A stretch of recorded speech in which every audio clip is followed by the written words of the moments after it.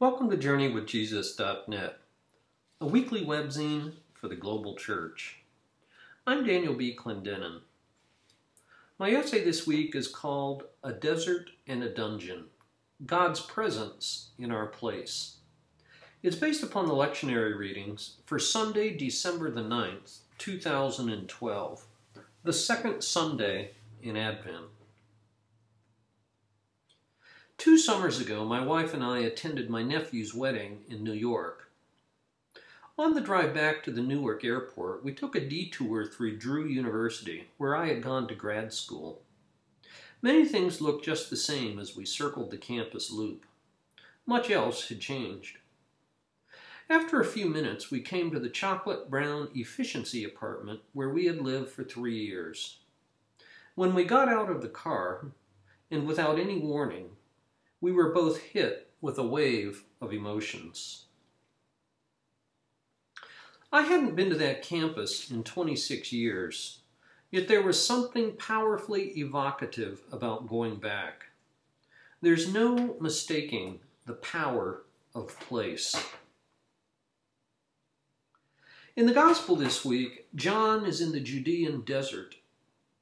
In the epistle, Paul is in a Roman dungeon. Neither a desert nor a dungeon is a place that you'd expect to experience the presence of God.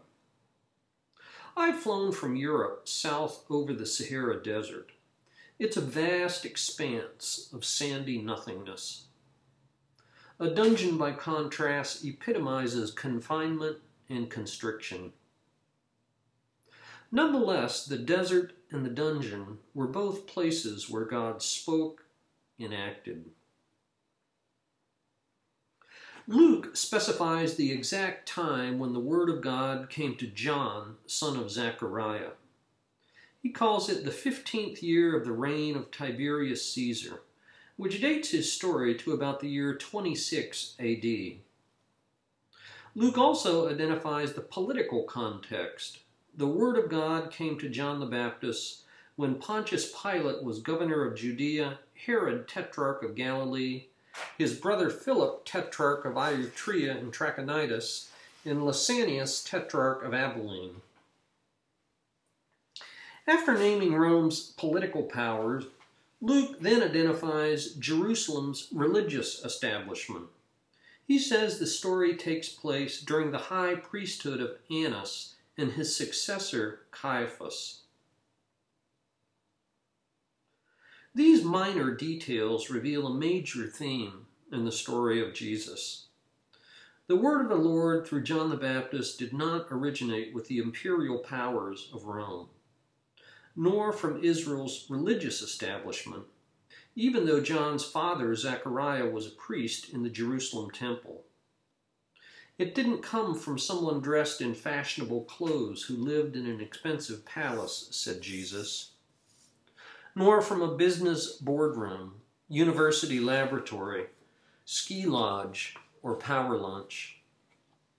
No, God's word to all humanity came from a wild and woolly man who lived in the deep of the desert, on the fringes of society rather than its corridors of power, at the periphery rather than at the epicenter. The divine messenger and his message originated in an unlikely place and from an improbable source. John would have been easy to ignore if you expected or wanted something normal, safe, or traditional. But neither John nor his message was normal by any stretch of the imagination. His message of repentance was what Marcus Borg calls both an invitation and indictment. John might have been part of the apocalyptic Jewish sect of Essenes who opposed the temple in Jerusalem. This much is clear. He was a prophet of radical dissent. His detractors said that he had a demon. In the end, he paid the price for faithfulness to his prophetic calling. About 6 months after John emerged from the desert like some scraggly lunatic and baptized Jesus, he was beheaded at the whim of Herod the Tetrarch. As for the Apostle Paul, in his book, What Paul Meant, the historian Gary Wills describes him as a heroic traveler who logged more than 10,000 miles spreading the good news of God's love. Given the subsequent global expansion of Christianity, Paul remains one of the most influential people in all of history. But in the epistle this week from Philippians, Paul isn't going anywhere at all. He's languishing in jail. In his letter to the Philippians, Paul mentions his chains of the chains of his imprisonment 5 times. In other epistles, he mentions the chains an additional 5 times. Paul spent significant time in prison. Despite warnings from his companions that Jewish leaders accused him of forsaking the Mosaic law, Paul insisted on going to Jerusalem. He delivered relief aid to the church there that he had collected from churches in Asia and Europe. And sure enough, he was arrested in Jerusalem and then transferred 60 miles northwest by armed guard to the governor Felix at Caesarea. In Caesarea, he languished in prison for 2 years, while Felix vainly hoped for a bribe. When the next governor, Festus, suggested that he ought to be remanded to Jerusalem for trial, Paul invoked his Roman citizenship and appealed his case to Rome. Paul had never been to Rome and had written the believers there that he intended to visit them. Of course, he did make it to Rome, though under very different circumstances. In Rome, he would later write Timothy, he was, quote, chained like a criminal. But Paul wasn't concerned about his confinement. He told the Philippians that the gospel was spreading because of his imprisonment. Indeed, under house arrest at Rome, he was able to meet with friends. It's thought that he composed his 4 prison epistles during this time: Ephesians, Philippians, Colossians, and Philemon. He learned how the gospel that had started in the religious center of Jerusalem in the east had migrated to the imperial center of Rome in the west. Despite the power of an oppressive place, Paul remained confident. He might be in chains, he wrote to Timothy, but the word of God is not imprisoned. The Bible doesn't say where or how Paul died, but according to tradition, he was beheaded under Nero, about 3 miles outside of Rome on the Ostian Way. In the desert, in a dungeon. Whatever space or place we find ourselves this Advent, God will meet us there. For Mary, the mother of Jesus, a peasant teenager from a working-class neighborhood of carpenters in Nazareth, a village so insignificant that it's not mentioned in the Old Testament, in the historian Josephus, or in the Jewish Talmud, her angelic encounter took place in an unknown, ordinary house. In his book, Searching for Home, Craig Barnes, pastor of National Presbyterian Church in Washington, D.C. from 1993 to 2002, uses Dante's Divine Comedy in the journey toward home metaphor to explore the pilgrim motif of discipleship. He reminds us that the truly good news of Jesus is that all of the roads belong to God, and that the Savior can use any road to bring us home. Quoting C.S. Lewis, he reminds us that God can even use the wrong roads to take us to the right places.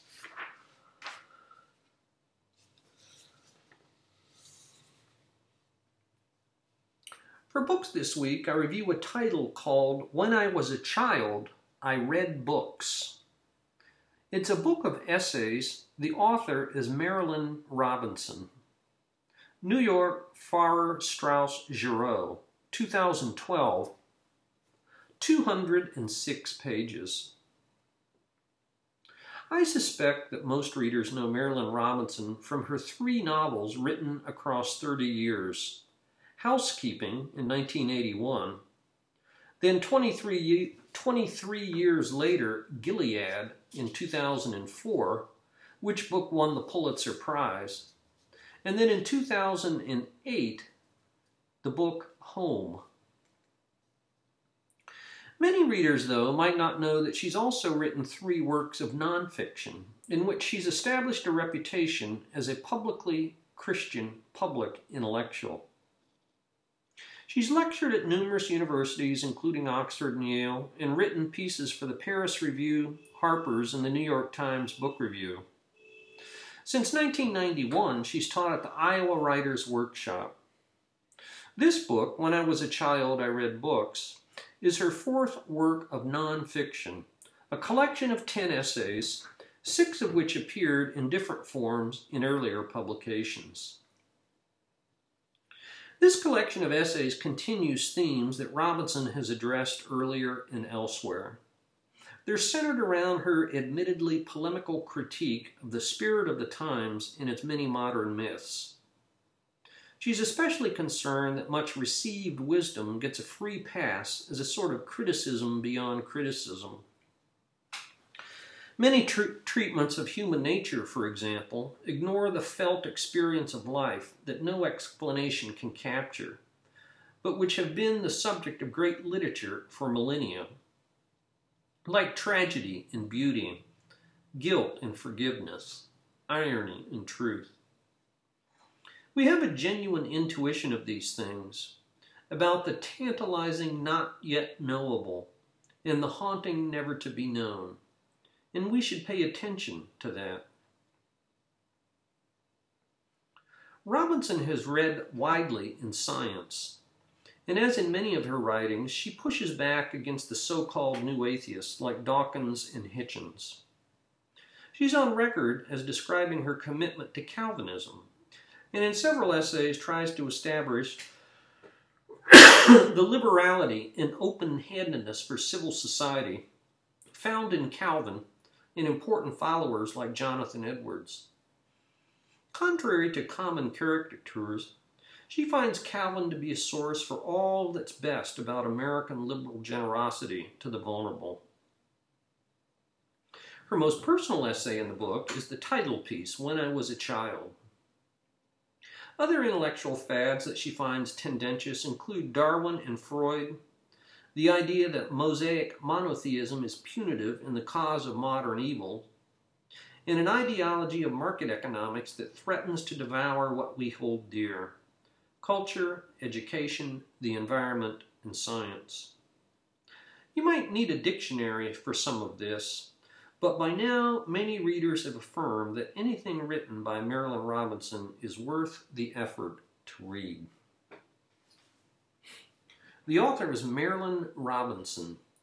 The title, a book of essays, When I Was a Child, I Read Books.